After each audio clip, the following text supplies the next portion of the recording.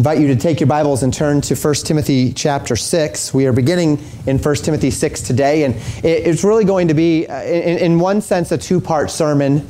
I don't have it as a part one and a part two, but next week will, in a manner of speaking, kind of be the application of this week's sermon, or maybe just a broadening, if we want to call it that. We've come to understand throughout this series the primary focus of the book of 1 Timothy is the nature of the local church, and specifically the nature of church leadership and teaching. Church character, its function, this is found quite a bit as well. An emphasis upon those who are elders within the body, a topic which particularly dominates chapters 3 and chapters 5. As we talk about the qualifications of ministers, as we consider the nature of the elders, the honor to the elders who rule well, the rebuke of the elders who are walking contrary to sound doctrine. But interspersed within all of this instruction about pastors are also instructions regarding just what it is a pastor's supposed to be teaching, right? We've seen a lot of that as well. So in chapter 1, Paul calls Timothy to teach sound doctrine and to reject teaching of those who were teachers of the law but did not understand the believer's relationship to the law. They did not understand what they were saying or what they were affirming by their teaching, right? And then chapter 2, we saw that call into prayer and to submission within the context of the body. Men praying always for all things, specifically for those in leadership over us, specifically for kings and those in authority, and then giving way to women and their role of submission within the assembly. Chapter 3, of course, was the qualifications of ministers. Then in chapter 4, we saw the call for pastors to warn and prepare their people for the apostasy and the potential suffering that will characterize the last days. That exhortation that in the last days, in the latter times, some would depart from the faith, giving heed to seducing spirits and doctrines of devils, thus compelling pastors to maintain a fervent determination to preach sound doctrine, to help protect and prepare their people for the last days apostasy and all of the lies and the hypocrisies of that time. Then, of course, chapter 5, we spoke of honoring the minister and of rebuking the minister when needed. We've taken a little bit of time off as it relates to these things. And this week we get back into 1 Timothy chapter 6, looking in verses 1 and 2 this morning. And while Paul sets his sights beyond just the church body as it relates to interaction, it's clear that Paul is still instructing a pastor regarding those things that he is to be teaching and shepherding his people into as it relates to the context of the local church. So as Paul exhorts Timothy to teach his flock, so too I teach you this morning, exhorting you in that which Paul exhorted Timothy to relay to the church. And the topic of note for this week and next week is the topic of submission. It's a wonderful topic, particularly coming on the heels of a week where we kind of considered rebellion, right? And in many ways, these are contrasting one with another. You have the element of rebellion, and rebellion is a lack of submission. And submission is when you are yielding your rebellion and one's rebellious heart. And so this week we begin speaking of submission. Characteristically in the scriptures, the topic of submission one to another takes the form of the authoritative relationship between a wife and a husband, or as we saw in chapter 2, of a woman to the assembly or to the church body. And I think that as it has been taught, perhaps the subject matter, which is both difficult and controversial for both men and women in our culture, inhibits our own capacity to truly understand the broader context of submission, and specifically, if I may say it this way, how wonderful submission can be. How tremendous submission can be. That's going to be the primary topic of next week's sermon. The joy of submission will be the title of it. We don't think of that, and I think our culture inhibits that. Even for those of us that understand we ought to submit and understand that there's a design, it's very difficult for us, be it because of the nature of third-wave feminism today, or be it because of the very roots of this country, which is founded upon a revolution. We are a very independent people.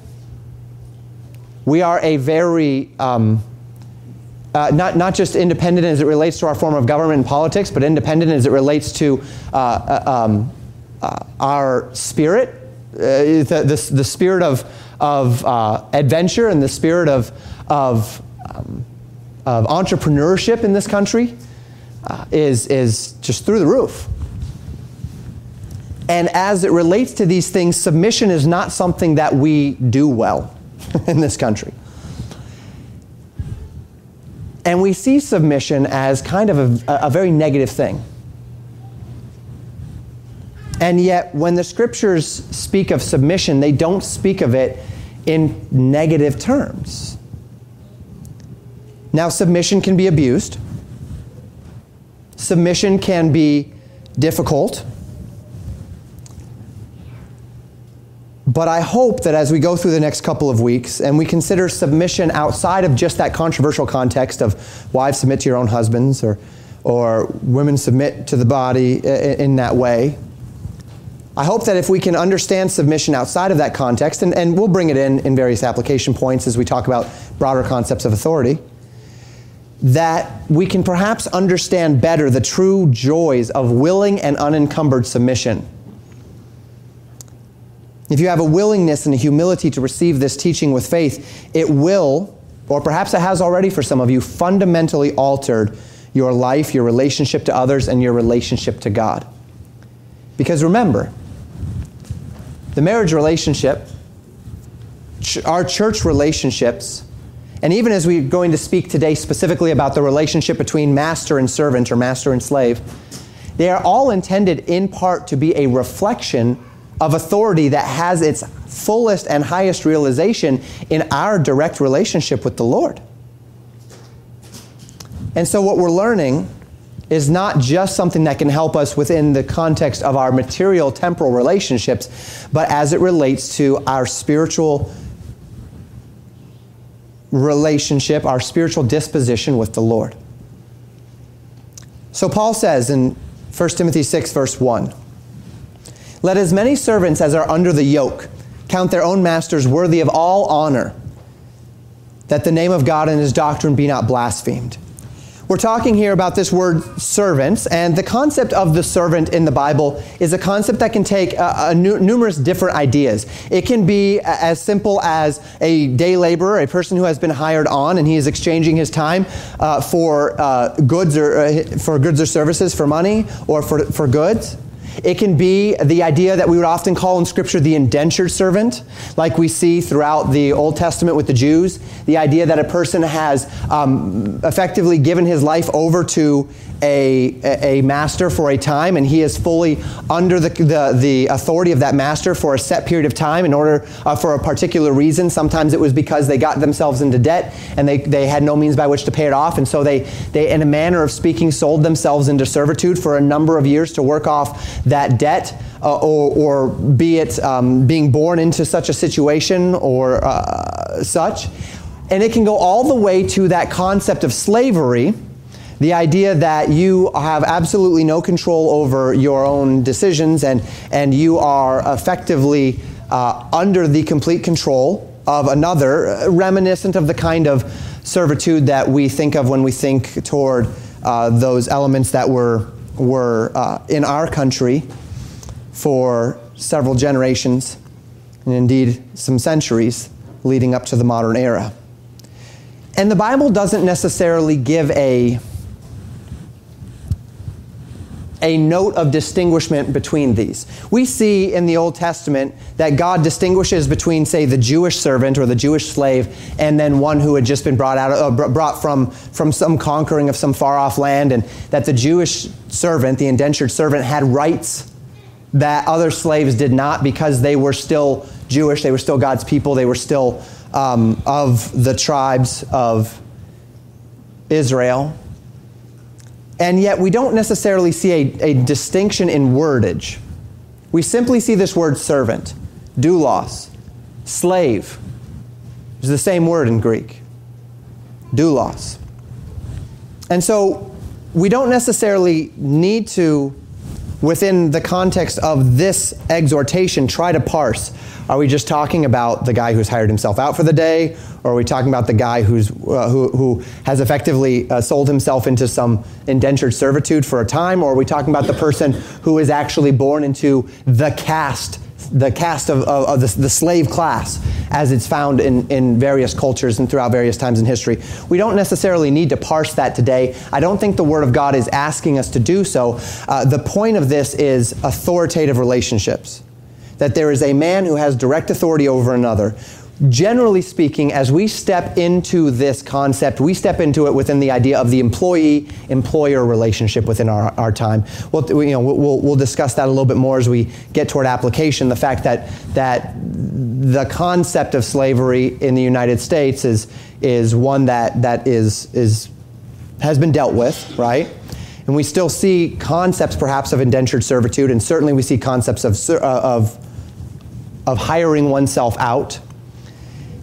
And all of that can fall within the context of this. So it's relevant for today, particularly the principles as it relates to submission. So Paul speaks to Timothy in regard to those within the church who are servants and who are under the yoke. This word yoke is used 6 times in our New Testament. 5 times it's translated yoke. 1 time it's translated balances or pair of balances. And what it would speak of is something that connects 2 other objects together. So in the idea of a pair of balances, it's found in the book of the Revelation of Jesus Christ, it would actually be the arm that connects the 2 balances that word is referencing as it speaks of the balances, because it's a yoke that connects one measuring device to the other measuring device, and that creates the balance.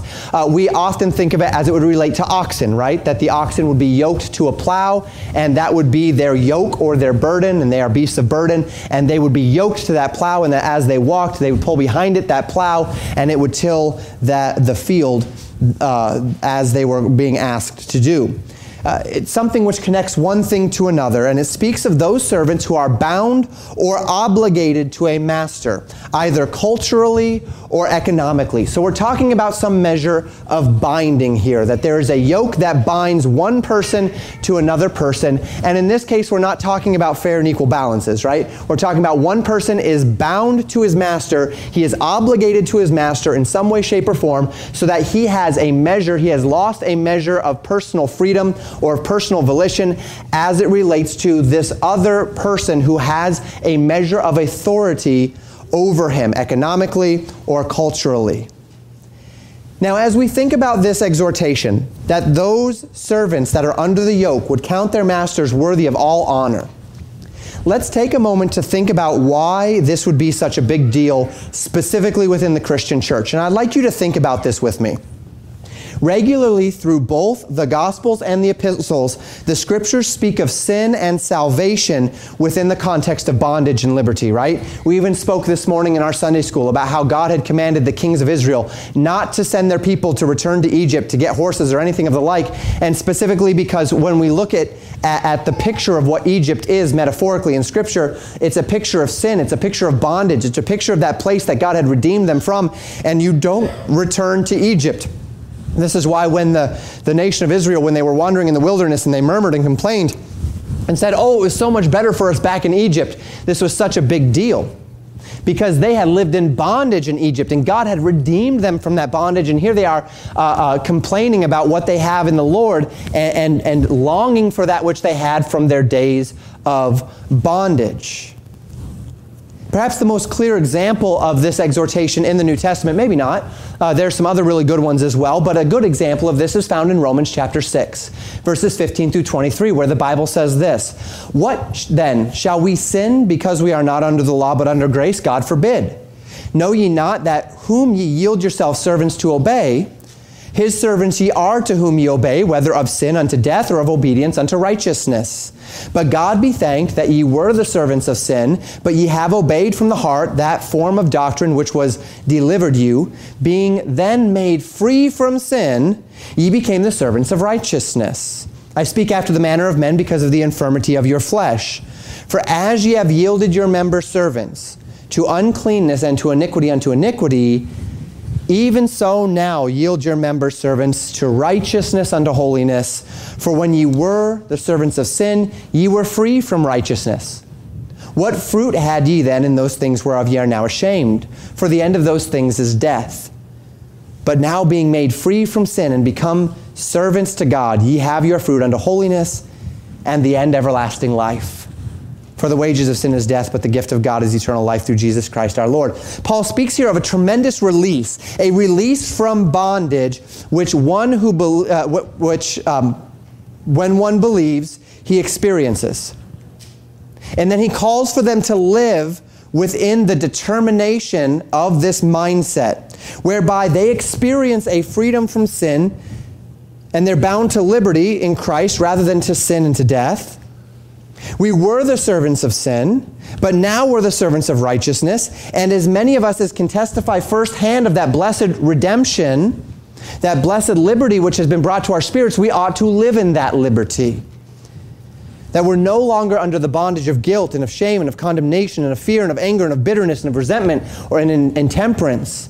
And this freedom from darkness, from the darkness of our own hearts, into the light of life. This is a dramatic and a wonderful freedom. Perhaps you remember that day. Our young people, our second generation Christians, you were younger, maybe this is not as real to you. Those of you that were a little older when you accepted Christ or have come from a time of wandering, you understand the fullness of this.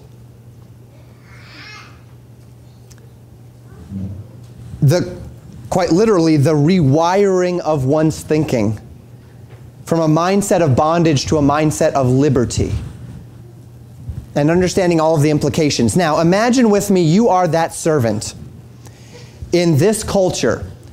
You're in the church of Ephesus, and you're a servant. You're a slave.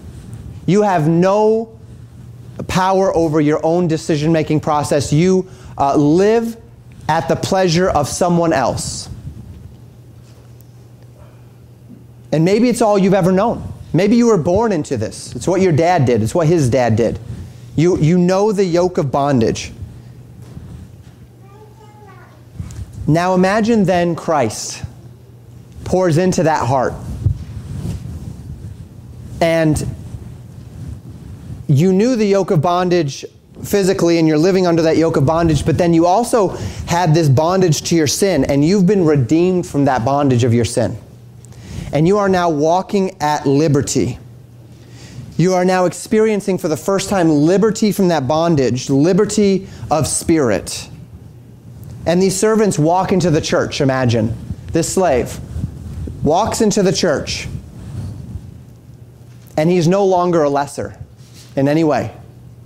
He steps into that church. He steps among those people who are the body of Christ. And he stands eye to eye with the businessmen and the politicians. Maybe even eye to eye with his own master. You see, because there's no Christian caste system, is there? You're not born into a Christian slavery or a Christian elite. There's no Christian caste system. Paul would teach in Galatians chapter 3, verse 28, there's neither bond nor free, there's neither male nor female, you are all one in Christ Jesus. Now imagine that servant who has now tasted the blessedness of this gift of liberty. And he steps outside of the local church assembly and he steps back under that yoke. See, being freed from his sin does not de facto free a man from the bondage of his circumstances, right? Does not free a man from his economic or cultural duties. Imagine the potential for frustration, maybe even resentment, that might build up in the heart of a man who must rest under the yoke of personal bondage after he has tasted the joys of liberty. Who enters into the church and finds himself a brother, a co-equal member of the body of Christ, of which all are important, of which all have a role to play, of which every one of us is a member in particular. And then he steps away from that Christian assembly, that culture, that subculture in Christ. And he enters back into the hierarchy of human order. And he enters back into the haves and the have-nots, and he enters into the leaders and the followers, and he enters into the higher and the lower, and he enters into the masters and the slaves. Imagine how difficult that would be. And carry that into this exhortation. Let as many servants as are under the yoke count their masters worthy of all honor. Now, naturally, this is not the first time that we have seen these words worthy and honor in the book of 1 Timothy, are they? This is the same language used to describe the honor that the church ought to give to the elders that rule well.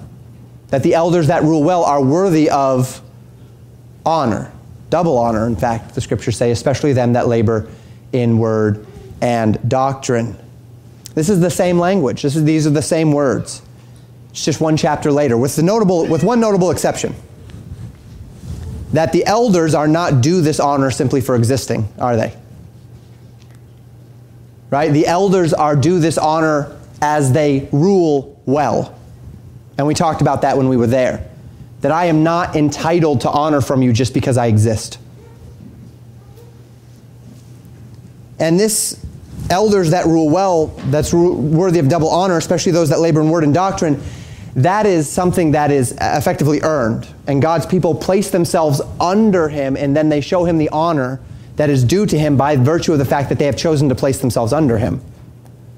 This is not the case in the master-slave relationship, is it? Much to the contrary, Paul says, you servants that find yourself under the yoke. Most of them did not put themselves there.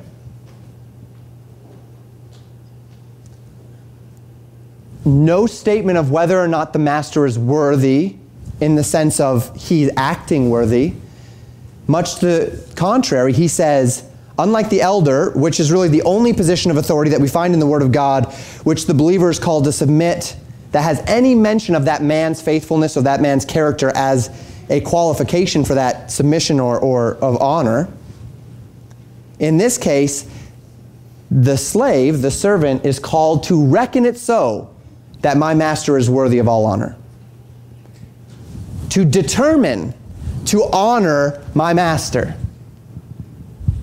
without any statement here of the master's worth. And this becomes all the more clear as we compare Scripture with Scripture. And the Scriptures are somewhat extensive as it relates to the exhortation of servants and masters.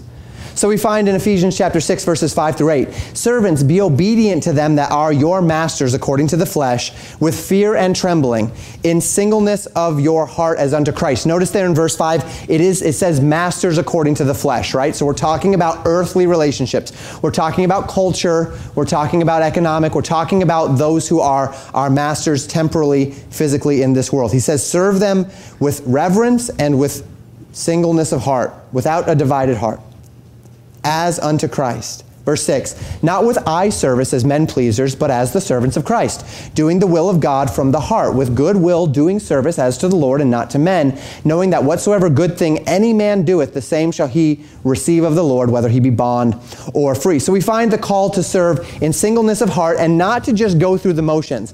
Don't just serve with eye service. Don't just, master's coming, get up and look like you're working, right? Or, the master, I'm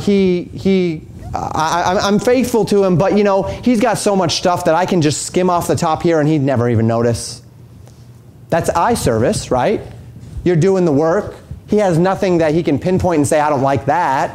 And yet you're not serving in singleness of heart. You're not actually being loyal to him and his best interests. You're not serving in this manner of fear and trembling, reverence, right? And notice why. And it's in every verse here. Verse 5, as unto Christ. Verse 6, but as the servants of Christ. Verse 7, as to the Lord. Why? Because Paul says, you know that your reward for doing this is not actually an earthly reward. It's not that your servant's going to give you your master's going to give you a pat on the back. It's not that he's going to give you a good evaluation. It's not that he's going to give you a bonus or an extra day off. You do this because you know that you're actually serving the Lord by serving him.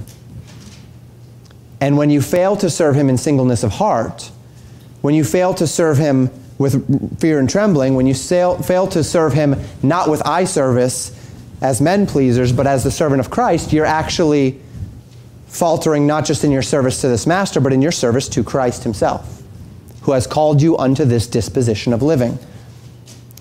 We know that the true reward for this submission is not rooted in response or reward from our earthly master, but rooted in the heavenly rewards that God gives to those who obey God's word in faith. We see it in Colossians as well. Colossians 3, 22 to 24. Servants, obey in all things your masters according to the flesh, not with eye service as men pleasers, but in singleness of heart, there it is again, fearing God. And whatsoever you do, do it heartily as to the Lord and not unto men, knowing that the Lord that of the Lord ye shall receive the reward of the inheritance, for ye serve the Lord Christ. It couldn't be much clearer, could it? You serve your master as a proxy of your service to Christ. The way you do your job that your master has asked you to do is in relation to Christ, not in relation to Him. You don't do a good job so that you can get the raise. You don't do a good job so that you can get the promotion. You do a good job so that you can please Christ, because He's called you to do that. Not with just eye service as men pleasers, but singleness of heart, fearing God.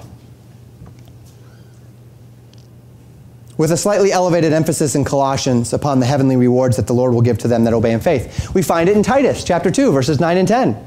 Exhort servants to be obedient unto their own masters, and to please them well in all things, not answering again. Don't talk back. Not purloining, but showing all good fidelity, faithfulness, that they may adorn the doctrine of God our Savior in all things. Titus, which contains many of the same exhortations as 1 Timothy, exhorts into the same thing, and we would understand that. Ephesians and Colossians have a very similar feel, and Titus and 1 Timothy have a very similar feel. We would expect that because of the context, right? 1 Timothy, 2 Timothy, Titus, they're pastoral epistles. Ephesians and Philippians and Colossians and Galatians, they're all prison epistles, so we would expect that. And the call is that they would obey their servants, their masters, their earthly authorities, would please them well, would not answer back against them, would not purloin. That's the idea of purloining, means holding something back or keeping something back. Keeping something back in effort. Keeping something back in loyalty. But instead showing all faithfulness. And the reason he gives here is the same reason he gives in 1 Timothy, and we need to understand this reason. The Ephesians passage, the Colossians passage give us an insight into the heavenly reason, which is that the Lord will reward you. Don't think that you're not going to get rewarded for this. You will. Maybe not on earth. Your master may kick you to the curb every single time. It doesn't, but the Lord will reward you. 1 Timothy and Titus give a different perspective, and that is this. Testimony. Sound doctrine. In Ephesians and Colossians, the exhortation is reward. In 1 Timothy and Titus, the exhortation is that when I fail to reflect this attitude in my labor for my master, toward one that I am obligated to, culturally or economically,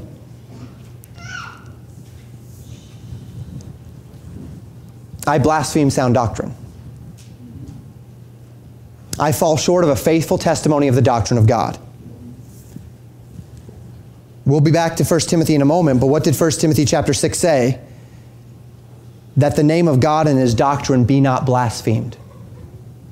That was the reason he gave. Finally, and perhaps most startlingly, we see an exhortation in Peter. All of these have been Paul. Maybe Paul was just the kind of guy that owned a bunch of slaves, so he's busy about the work of getting them to fall in line. No, that's, of course, we wouldn't believe that anyway. The Word of God is inspired, but Peter writes it too. 1 Peter chapter 2, verses 18 through 20. Servants, be subject to your masters with all fear, not only to the good and gentle, but also to the froward. For this is thankworthy if a man for conscience toward God endure grief suffering wrongfully. For what glory is it if, when ye be buffeted for your faults, ye shall take it patiently? But if when ye do well and suffer for it, ye take it patiently, this is acceptable with God. This is perhaps the most startling of these exhortations, because while Paul gave no asterisk, there was no exception to the rule as it related to masters, Peter is the only one who explicitly says, by the way, I'm not just talking about when your masters treat you right.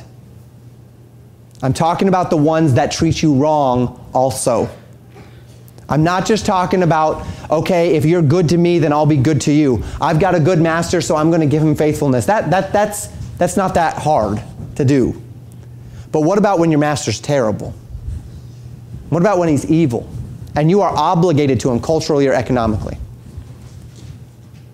So you purloin, right? You hold something back. You're not going to give all to him. Why would I pour myself into that man, that evil man, that unkind man? Peter says, not just to the good and the gentle, but also to the froward. And again, he gives the same reason. Because you're not doing it for him. You're doing it for God. And to half-heartedly serve a froward master is to half-heartedly serve Christ in this endeavor. And then he reminds us that if you do well and you suffer for it, God will honor that. It's not that God's pleased. It's not that God wants that, but God will reward that. God can bless that.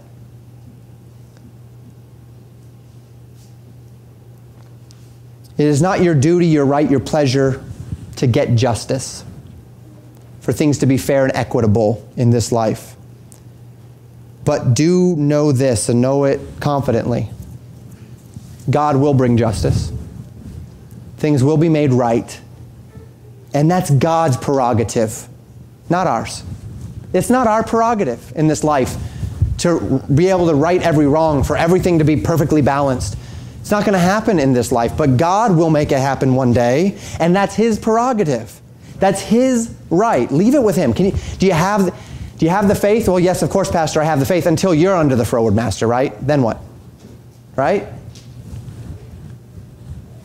This is the legacy of the teaching that we find in the Scriptures to this very point. And may I mention this? That's 5 passages we went to saying the same thing. Actually 6 if you count 1 Timothy.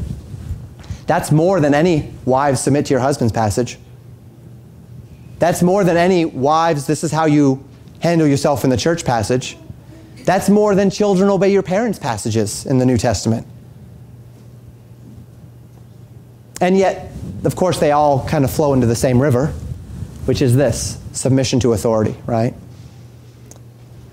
Those of us who rest under earthly authorities are called to submit to them.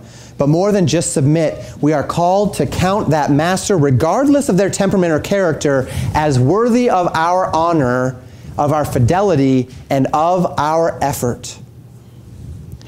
And this is a real faith proposition, isn't it?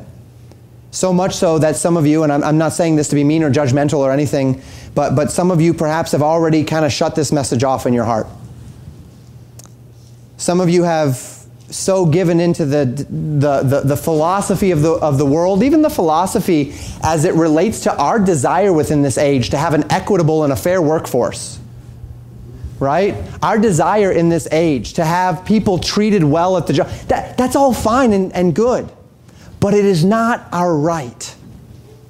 Biblically speaking, it's not. And that's a hard thing for us in 2020 America to really wrap our heads around. You know, there's been a lot of battles over the last century on this front. I mean, child labor laws and unions, and there have been a lot of equitable equity fights as it relates to work environments and such. Know your rights. You see it in a poster, right? On every you have to sign the things. Know your rights. Know your workers' rights. And yet, when we step into the Scriptures, we see a different spirit. Now, again, we'll see in just a moment, and we're not going to overlook this. Masters have an obligation too.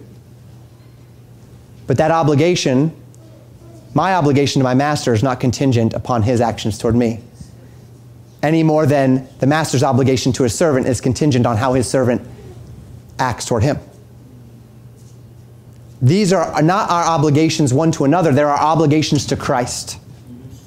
Right? And so we live in a culture that sees submission as an ugly thing. Submission is a dirty word.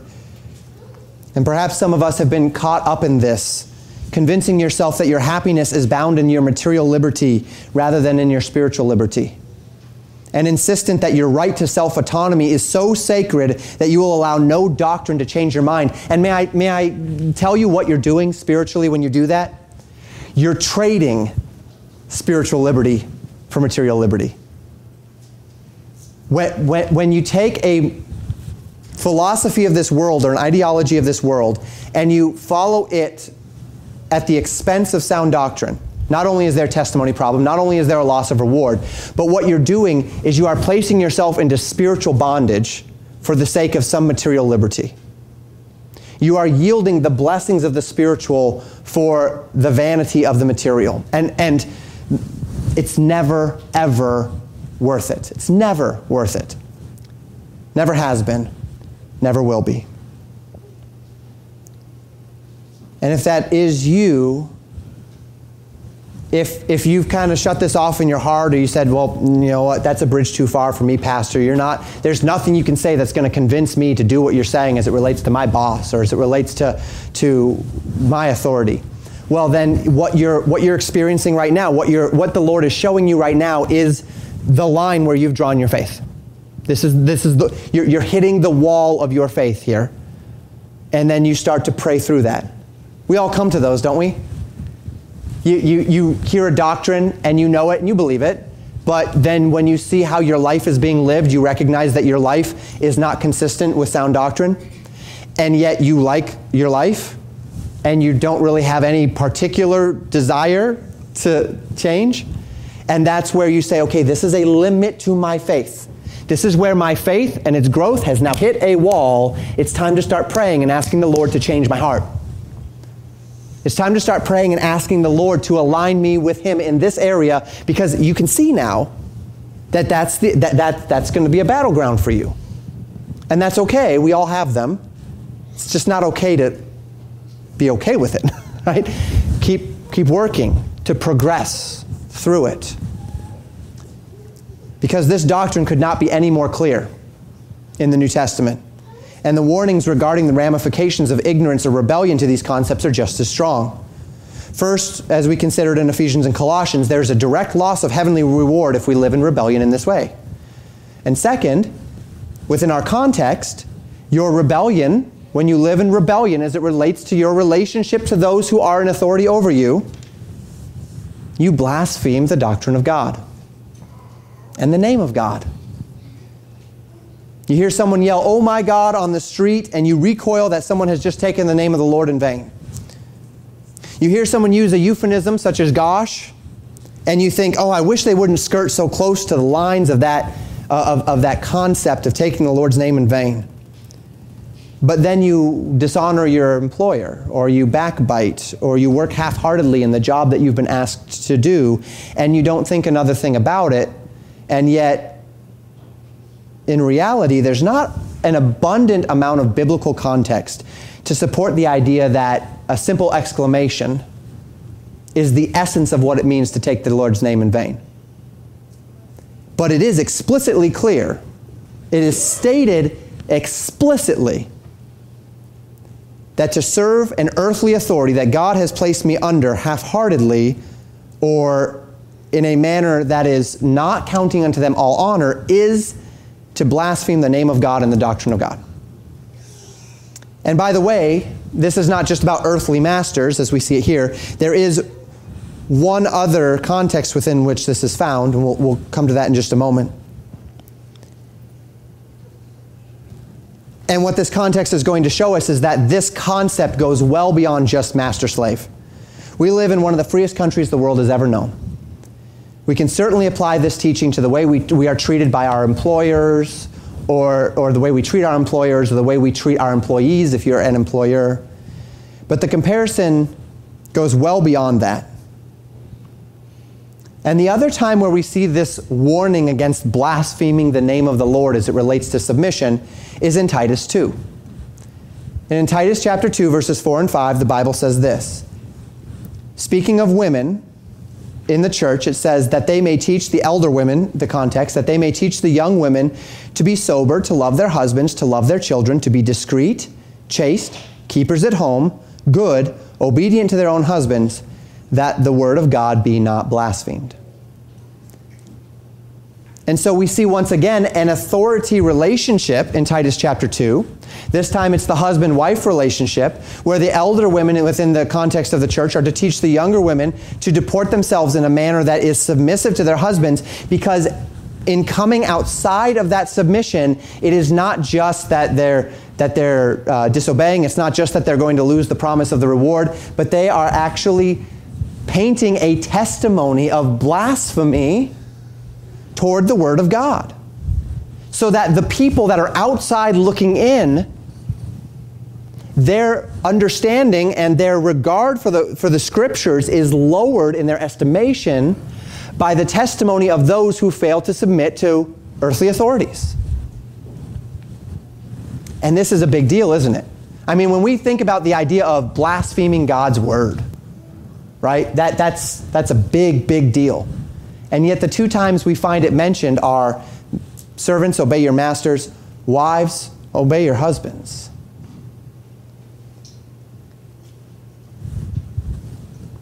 And if we take this principle, these two ideas, servant, master, husband, wife, and we use careful and consistent biblical interpretation, we can go beyond just those explicit applications and rest within this principle.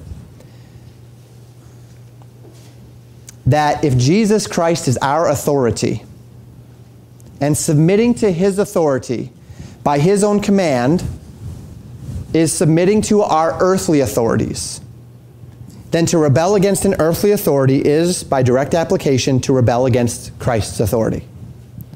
To live in rebellion. And thus, it is a direct rebellion against the Word of God to live in rebellion where Scriptures have called us unto submission. And when we choose to live in rebellion nevertheless, we give cause for the Word of God to be scorned, derided, dismissed, and blasphemed among those that are without. We blaspheme the Word of God. We blaspheme the testimony of Christ. And so we find that this applies to the master-slave relationship. It applies to the husband-wife relationship. Then it must, by application, also apply to parent-child relationship, mustn't it? Ephesians chapter 6, verses 1 through 3.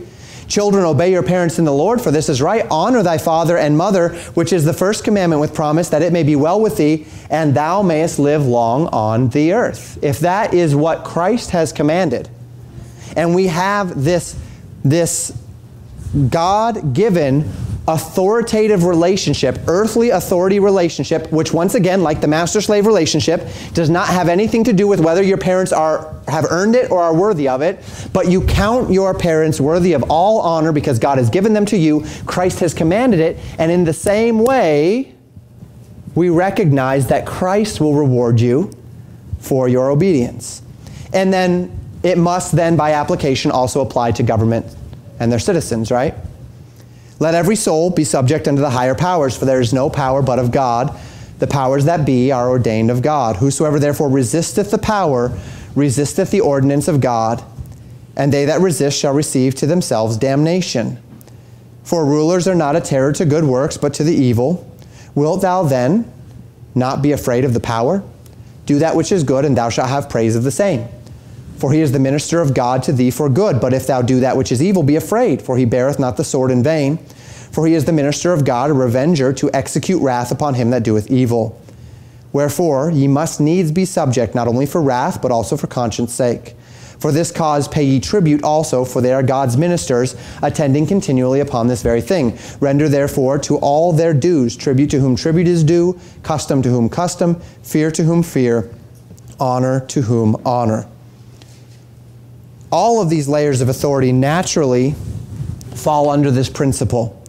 And it is for us then by faith to submit to God's design. Because if you have the faith to receive it, that is where blessing is found. That is where a proper testimony of the Lord Jesus Christ is found. It's found in obedience to Him. Paul then continues in verse 2. And they that have believing masters, let them not despise them because they are brethren, but rather do them service because they are faithful and beloved partakers of the benefit. These things teach and exhort. Now, we have to be very careful in this verse with our pronoun antecedent agreement. The question here in the English is Paul telling the believing masters not to despise or think little of them that are believing slaves? Or is he telling the believing slave not to despise or think little of the believing master?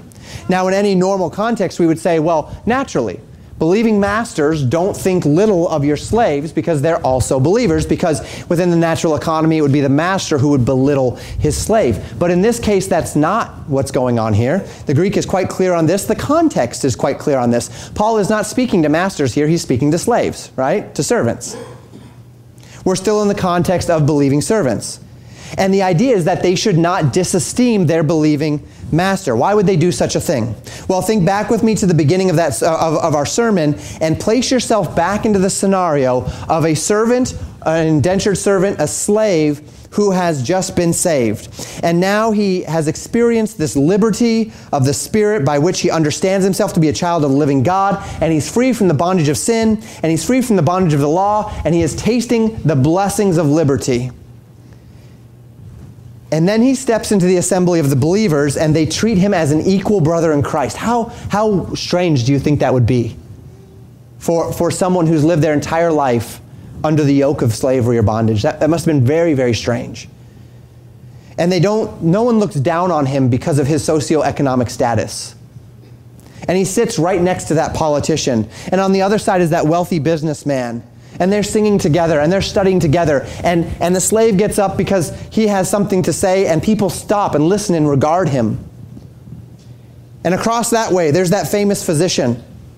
And they look at him, and they look him in the eye, and he doesn't have to turn his eyes down, like culture would demand of him when he's looking at one of his betters. And then he looks across the way, and there's his master, the one who has civil legal claim over his life, his time, his priorities, and his decisions. And this man looks across and he sees this believing master. And his master comes up to him and calls him a brother and extends to him the right hand of fellowship and looks him in the eye. And it's a glorious thing. But none of this changes that fact that there's still a socioeconomic relationship here. And the temptation in the heart of the servant is to assume then, as we said before, a measure of resentment or indignance. To ask himself, well, if my master and I are one in Christ, and if there is no difference, and if he's no more of a man than I am, then what business does he have being my master? Right? And then they disesteem their master.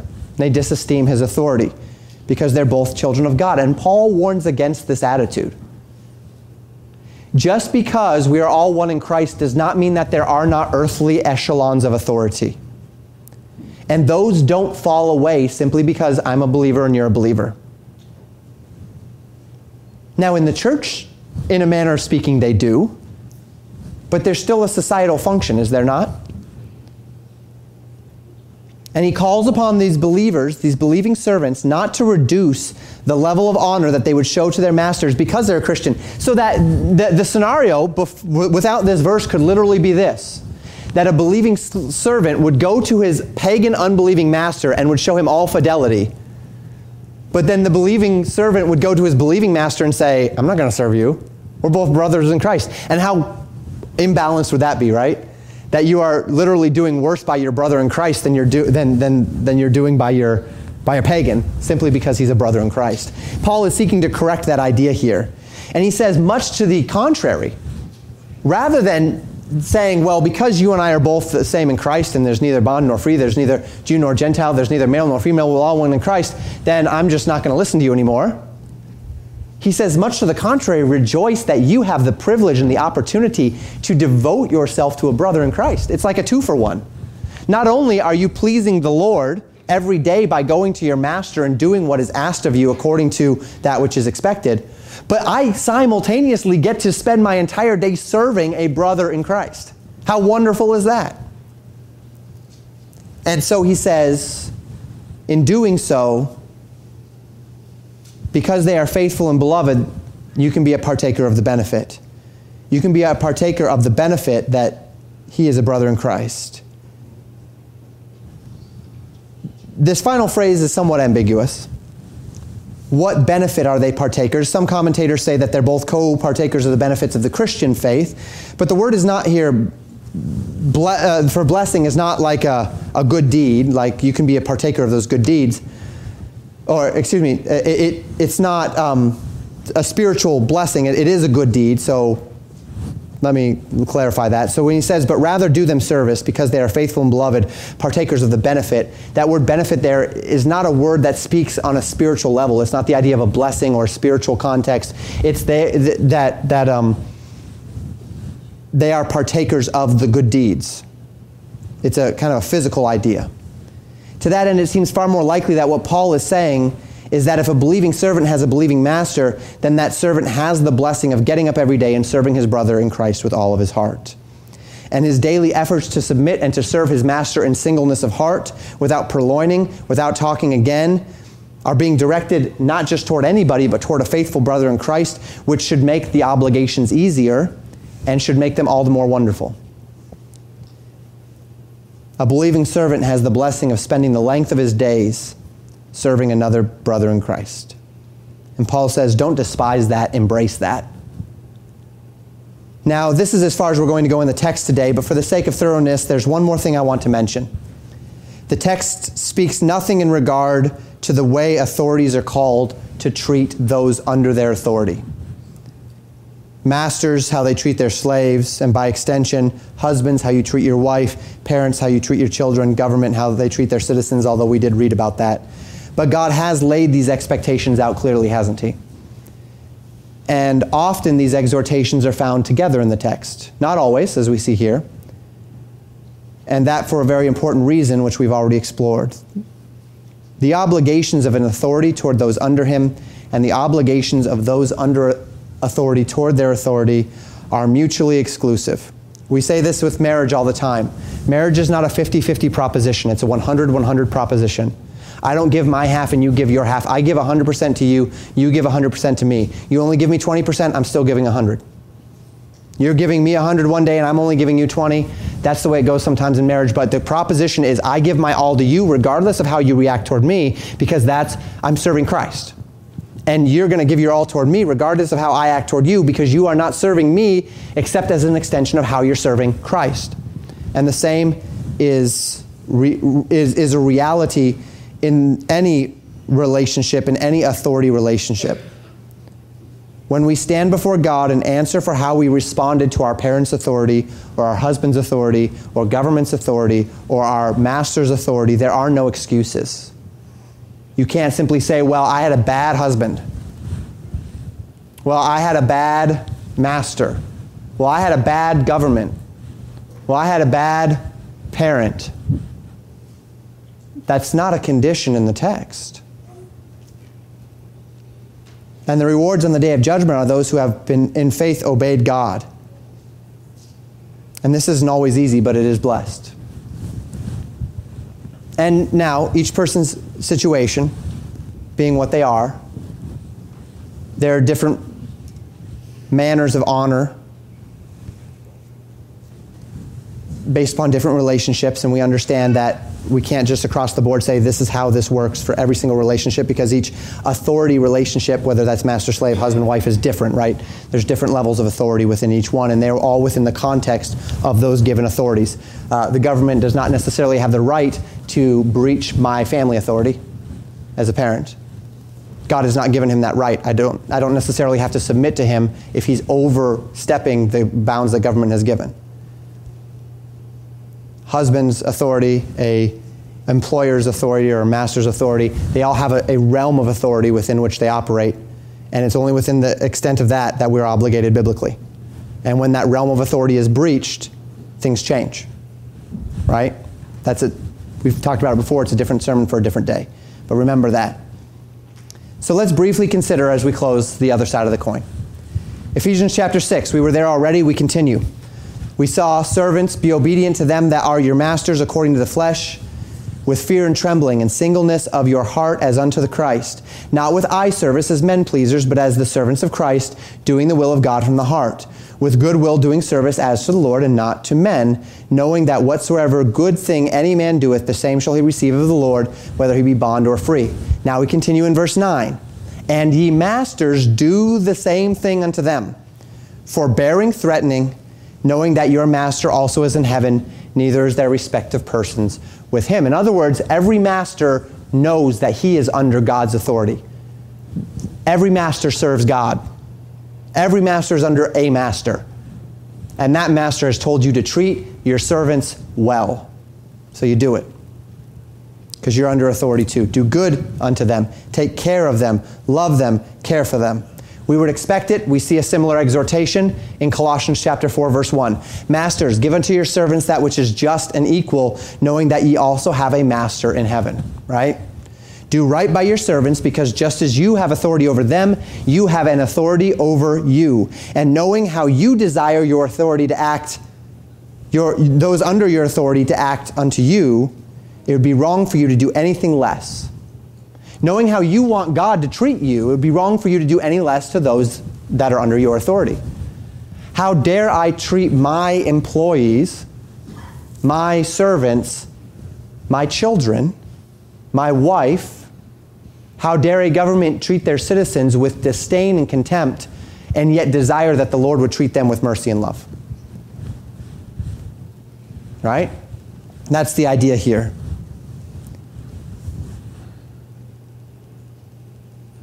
And so we see this concept go both ways. And we see it with parents. We see it with husbands. We know from Ephesians 5 and Ephesians 6 these things to be so. I'm not going to draw out every single application of that. You can certainly chase those down if you'd like later. But for this week, allow me to simply end where I began, and we'll effectively apply this next week. Last week we considered rebellion. Nathaniel preached in the morning. I kind of piggybacked off of it in the evening in Hosea. The week before that, I exhorted you in our effectively a New Year's message unto teachability. Sitting at the feet of Jesus, choosing the better part in faith. And the question is that you today? In this area of your life, as it relates to submission, as it relates to rebellion, are you there? Are you sitting at the feet of Jesus? Do you have a mindset by which you are so eager to receive from the Lord the blessings and the honor, and you are so determined to reflect a good testimony unto the world around you as it relates to the name of God and the doctrines of God, that you are willing to submit as you've been called to submit for the sake of the Lord? And if you're not there, what's stopping that? What is it in your mind or your heart that has hindered you in that? And let's get that, let's start working on that. Do you have the faith to believe that if you position your heart, your thinking, your expectations to align with Christ, that this will be without controversy what is best for you in Christ? Are you willing to go where the Scripture goes, to set up that camp and to live right there, regardless of the perceived material or temporal consequences? And if you are, then receive this exhortation and compare your attitude toward authority against it. And again, if you aren't, you found that wall. Your faith has hit it. And it's time to start praying through that, because this is a big deal in the Scriptures. The Scriptures speak to it many, many times. It matters. Let's make sure it matters to us. Thank you for listening to Pastor Jamin Wickler from Legacy Baptist Church in Buffalo, Minnesota. More information about Legacy Baptist Church and a library of sermons are available at www.legacybaptistchurch.net.